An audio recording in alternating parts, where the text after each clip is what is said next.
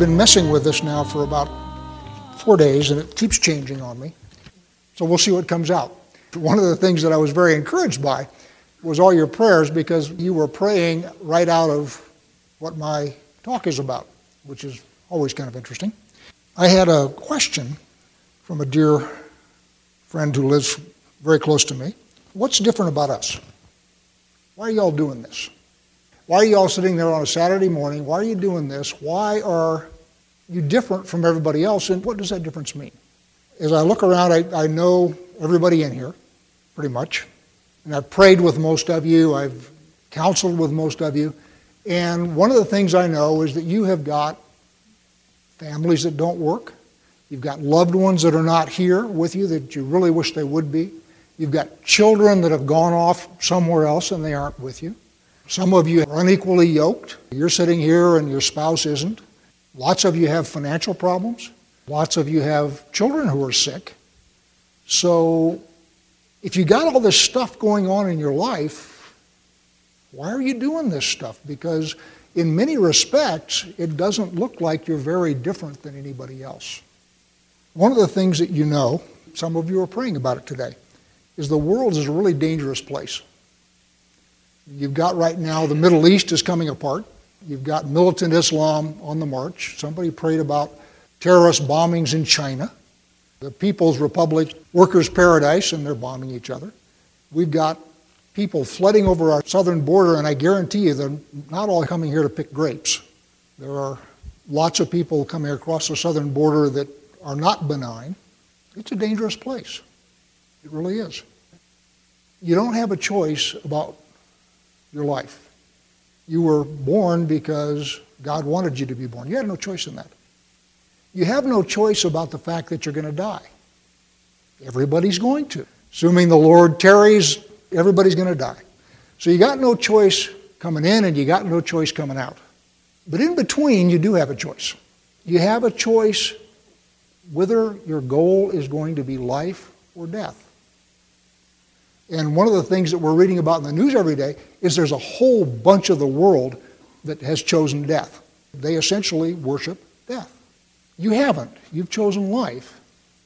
Look at Jacob today. Jacob's life is a mess. He's one of the patriarchs. He's got a dysfunctional family. His father-in-law has taken advantage of him and cheated him every turn. He's stolen the blessing from his brother. Next Torah portion, his daughter is going to be lost to him for a while, and then the Torah portion after that, his favorite son is going to be lost to him because his brothers want to murder him. I will gently suggest that that is not the model of the ideal believer's life. Yet he's the guy that got just a whole bunch of ink in the Bible, and he is the progenitor. One of the things that, and I wasn't going to talk about this, but I'll mention it briefly, the business with the welt, and we've talked about this before, and some of you heard this. Here you have Jacob that goes and he finds 3 flocks of sheep gathered around a plugged up well. How many sons of Noah are there? 3, Shem, Ham, and Japheth. And I will suggest that those 3 flocks are all of humanity, and they're sitting around a stopped up well, and they're waiting for Israel to come and unstop the well and let water flow into the world. And oh, by the way, Israel, when he does that, is a scoundrel. And it isn't until the end of his life that he finally makes something of himself. So as you're going through this life, you don't have any choice whether you came in, you don't have any choice when you go out, and furthermore, there's going to be a whole bunch of nasty stuff that's going to happen to you in the middle, and the question is, how are you going to live your life? Now, there's a couple of ways you can do it. Way number 1 is the way most of the world does it, which is you look at the dominant group around you and you join them. Because therein lies physical safety. ISIS is moving into your town? I've always been a Sunni Muslim. Because that will save you from getting your head cut off. And there's lots and lots of the world that does that. You didn't. You didn't make that choice. You've made another choice. There's a quote by Socrates that I kind of like. What he says is, the unexamined life is not worth living. So one of the things that everybody does is tries to figure out what this is all about. And a whole bunch of them have the philosophy of essentially he who dies with the most toys wins. which is go with the flow. Figure out what the dominant culture is doing and get with it, because therein lies safety. Therein lies prosperity. That is the way that most of the world chooses. Anybody know Frank Peretti? Frank Peretti's great fun. But he wrote a bunch of stories that are kind of fun. They're young, teenager kind of Bible stories. And years ago, Kay and I went up to a conference up in Vail or Aspen or somewhere up there. And he did a sketch. And this is in the line of Socrates. And he says, you know, your average chicken doesn't worry about what it means to be a chicken. And he does this, struts across, what's it mean to be a chicken? And, it's a very funny skit. It's great fun. What I will suggest to you is most of the world is engaged in putting out chicken feed. In other words, most of the world are chickens. And most of popular culture and the rest of the world is putting out chicken feed to keep the chickens from contemplating what it means to be human. And as long as you can keep people thinking that they're chickens, and where the next batch of chicken feed comes from is what's really important, they're no threat, they're no danger. It's only when the chicken wakes up and says, wait a minute, there's more to life than chicken feed, and starts to contemplate and try to figure out what it is that all this is about, that you become dangerous. As I say, you don't have any choice getting in, you don't have any choice getting out, and furthermore, everybody's got problems. And if you think you got problems, just look at Jacob, because he's got worse problems than you do. One of the things to understand that's really important is the journey between physical birth and physical death has got two components. It's got a purpose and it's got a destination. And many of you prayed this morning about, I am the way, the truth, and the life. Yeshua says that, and that's in John chapter 14. And there's a conversation in John chapter 15 where Yeshua says, I'm going to prepare a place for you, and you know the way. And Philip says, actually, no, we don't. And so Yeshua says, well, I'm the way, the truth, and the life. If you think about that, the way is the path. Truth is what you're aiming for, but the destination of the journey is life. The journey that you're on has a destination. You're on a journey, but understand that the destination of that journey is life. And Moses, by the way, started us on that journey. What did Moses say in Deuteronomy 28? Choose life that you and your offspring may live. And it's important that it's not just you. It isn't just you that you are choosing life for. You are choosing life for your offspring. So Moses sets our feet on the path. And he said, the destination is life. Yeshua reiterates that in John 14, where he says, I am the way, the truth, and the life. Now, as you're going through this, you can make two mistakes. You make lots of mistakes, but I'm just going to talk about two of them.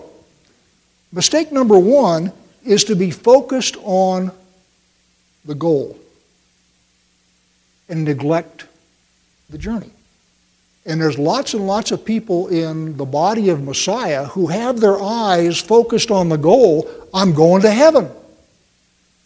And they neglect the journey. Anybody ever heard the phrase, he's so heavenly minded, he's no earthly good? That's somebody who has lost track of the journey and the importance of the journey by focusing on the goal. And that's a mistake. It's a fundamental error. The other error that you can make is lose track of the goal and focus on the journey. Because if you lose track of the goal, you can wander off in all sorts of strange places if you don't keep your eye on the goal. So there's two ways that a believer can blow it. Focusing on one to the exclusion of the other. And it doesn't matter which one you focus on. Either one's an error. What you've got to do is keep your feet on the journey while you are focusing on the goal. You've got to do both of them. Remember I said Moses said that you and your offspring may live. So when you have your focus on your offspring in addition to yourself, that's Moses' way of saying is you need to pay attention to the trip, the journey. Because if you're only focused on the end, you'll neglect the trip, and your offspring won't get the same blessing that you have. Our goal is twofold. Of course, there's an eternal goal. The fact that our life doesn't end with physical death. But the other goal is temporal. And we have goals as we go along the way, and many of you prayed about that this morning.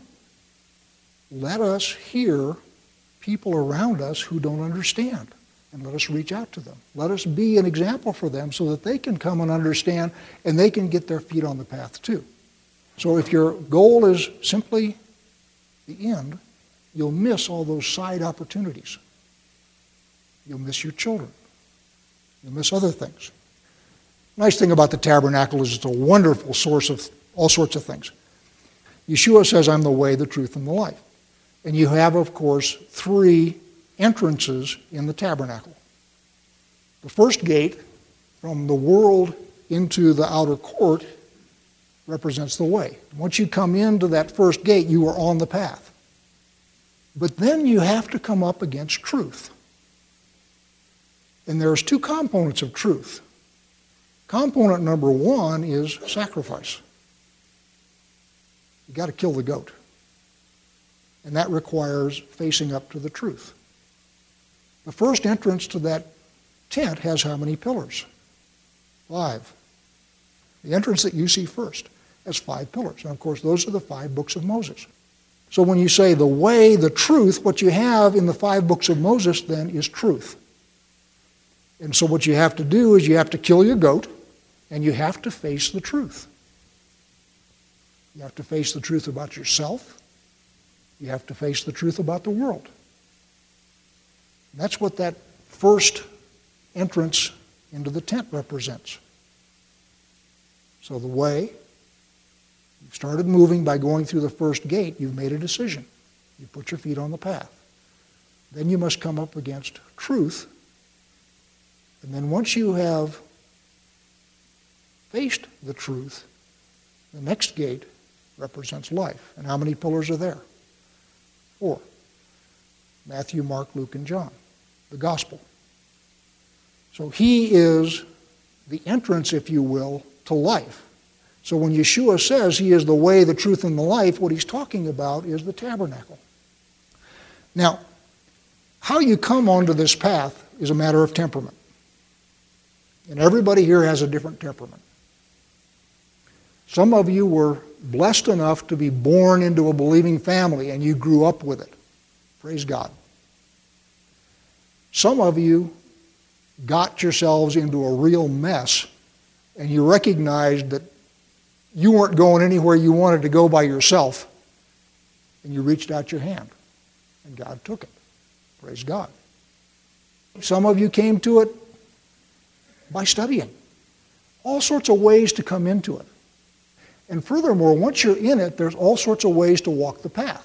None of us is walking the same. I was listening to your prayers this morning. I am not a very good prayer. Okay? My prayers are mechanical, just cut and dried. Tell him what you want. He heard you the first time and move on. Lots of you have wonderful, eloquent prayers. I don't. Some of you are really good at dancing and praise with dance. I don't. Some of you are really good at studying. I am. Everybody has a different temperament. And we have different temperaments because we all need companionship on the way. And again, you all prayed about that this morning. You cannot walk this alone. You need companionship. Now, you got 3 sources of companionship. Source number 1 is, of course, God himself. Because God says that he will never leave you nor forsake you. An unknowable God, in other words, a God that you cannot know, is functionally no different than no God at all. If it's impossible to know God, from your perspective, it doesn't matter whether there's a God or not. So what God has done is he has made a decision that he is not going to be an unknowable God. He is going to be a God that is involved in our lives. He's going to be a God that's involved in the world. And that's his decision. If he were an unknowable God, there wouldn't be anything we could do about it. It's sort of like if God didn't answer prayer, there's nothing we can do about it. But he does. And he is involved with us. And that's his choice. There's a line from C.S. Lewis that I really like. As my children were growing up, my wife would sit and read the C.S. Lewis books out loud. And so I've heard all of C.S. Lewis, I don't know how many times. There's a quote in there that I really like. And it's, God is not safe, but he is good. One of the things that you were all praying about today is when you choose to follow God and you choose to walk with God, your path is no longer safe in the world's sense. Because he will put you in circumstances where he needs something done, and it isn't something that you would necessarily choose to do. So he's not safe, but he is good. And one of the things that Paul says that I like very much is that he is able to keep that you have trusted to him. That doesn't mean that the life that you are living and the life you go through is without problems. It is absolutely guaranteed not to be. But what it does guarantee is that he is able to keep that which you entrust to him. So in that sense, he is your companion as you walk along the way. The next thing that you need is companionship, and you're all sitting here because you realize it, is a community. We have got temperaments all across the spectrum. And when one of us is drifting off into the weeds, there'll be 4 or 5 people that are not prone to that particular problem that'll sort of reach out and put an arm around you and sort of draw you back in. You need that. You need encouragement. You need help. You need guidance and teaching. You need people to pray for you. And you only get that in a community. And then the final thing that you need is you need a family. And that's different. The first thing that God says is lo tov. It is not good for man to be alone. And so the greatest blessing then is a godly mate and a family that you can raise. Because you need all 3 of those things to walk this out. None of us can do it alone, no matter how tough we think we are. As you walk along the path, one of the things that you're going to run into, guaranteed, is difficulties and trials. And what those difficulties and trials are going to reveal is the truth about you. That's what they're designed for. So you can see the truth about yourself. Now, if you're like me, you're not going to pass every test. In fact, you may not even pass most of them. Jacob doesn't. Abraham didn't. David didn't. But what each of those tests does for the guys that get all the ink in the Bible is they reveal something about that person. And it's written down so we can see it. And the trials and tests that you go through, especially the ones that you fail, are going to teach you something about yourself. That's why you're going through them. So, I will say to you that the path and the goal are both important. The path is important because that's where you do the work of this life. So if you're just focused on the goal and you miss the path, you've blown it. The goal is important because that's how you gauge that you're moving in the right direction. So you've got to watch both of them. Paul says in Philippians 1:6, "And I am sure of this, that he who begun a good work in you will bring it to completion at the day of Yeshua." So be encouraged that you are on the path, and he will bring it to completion.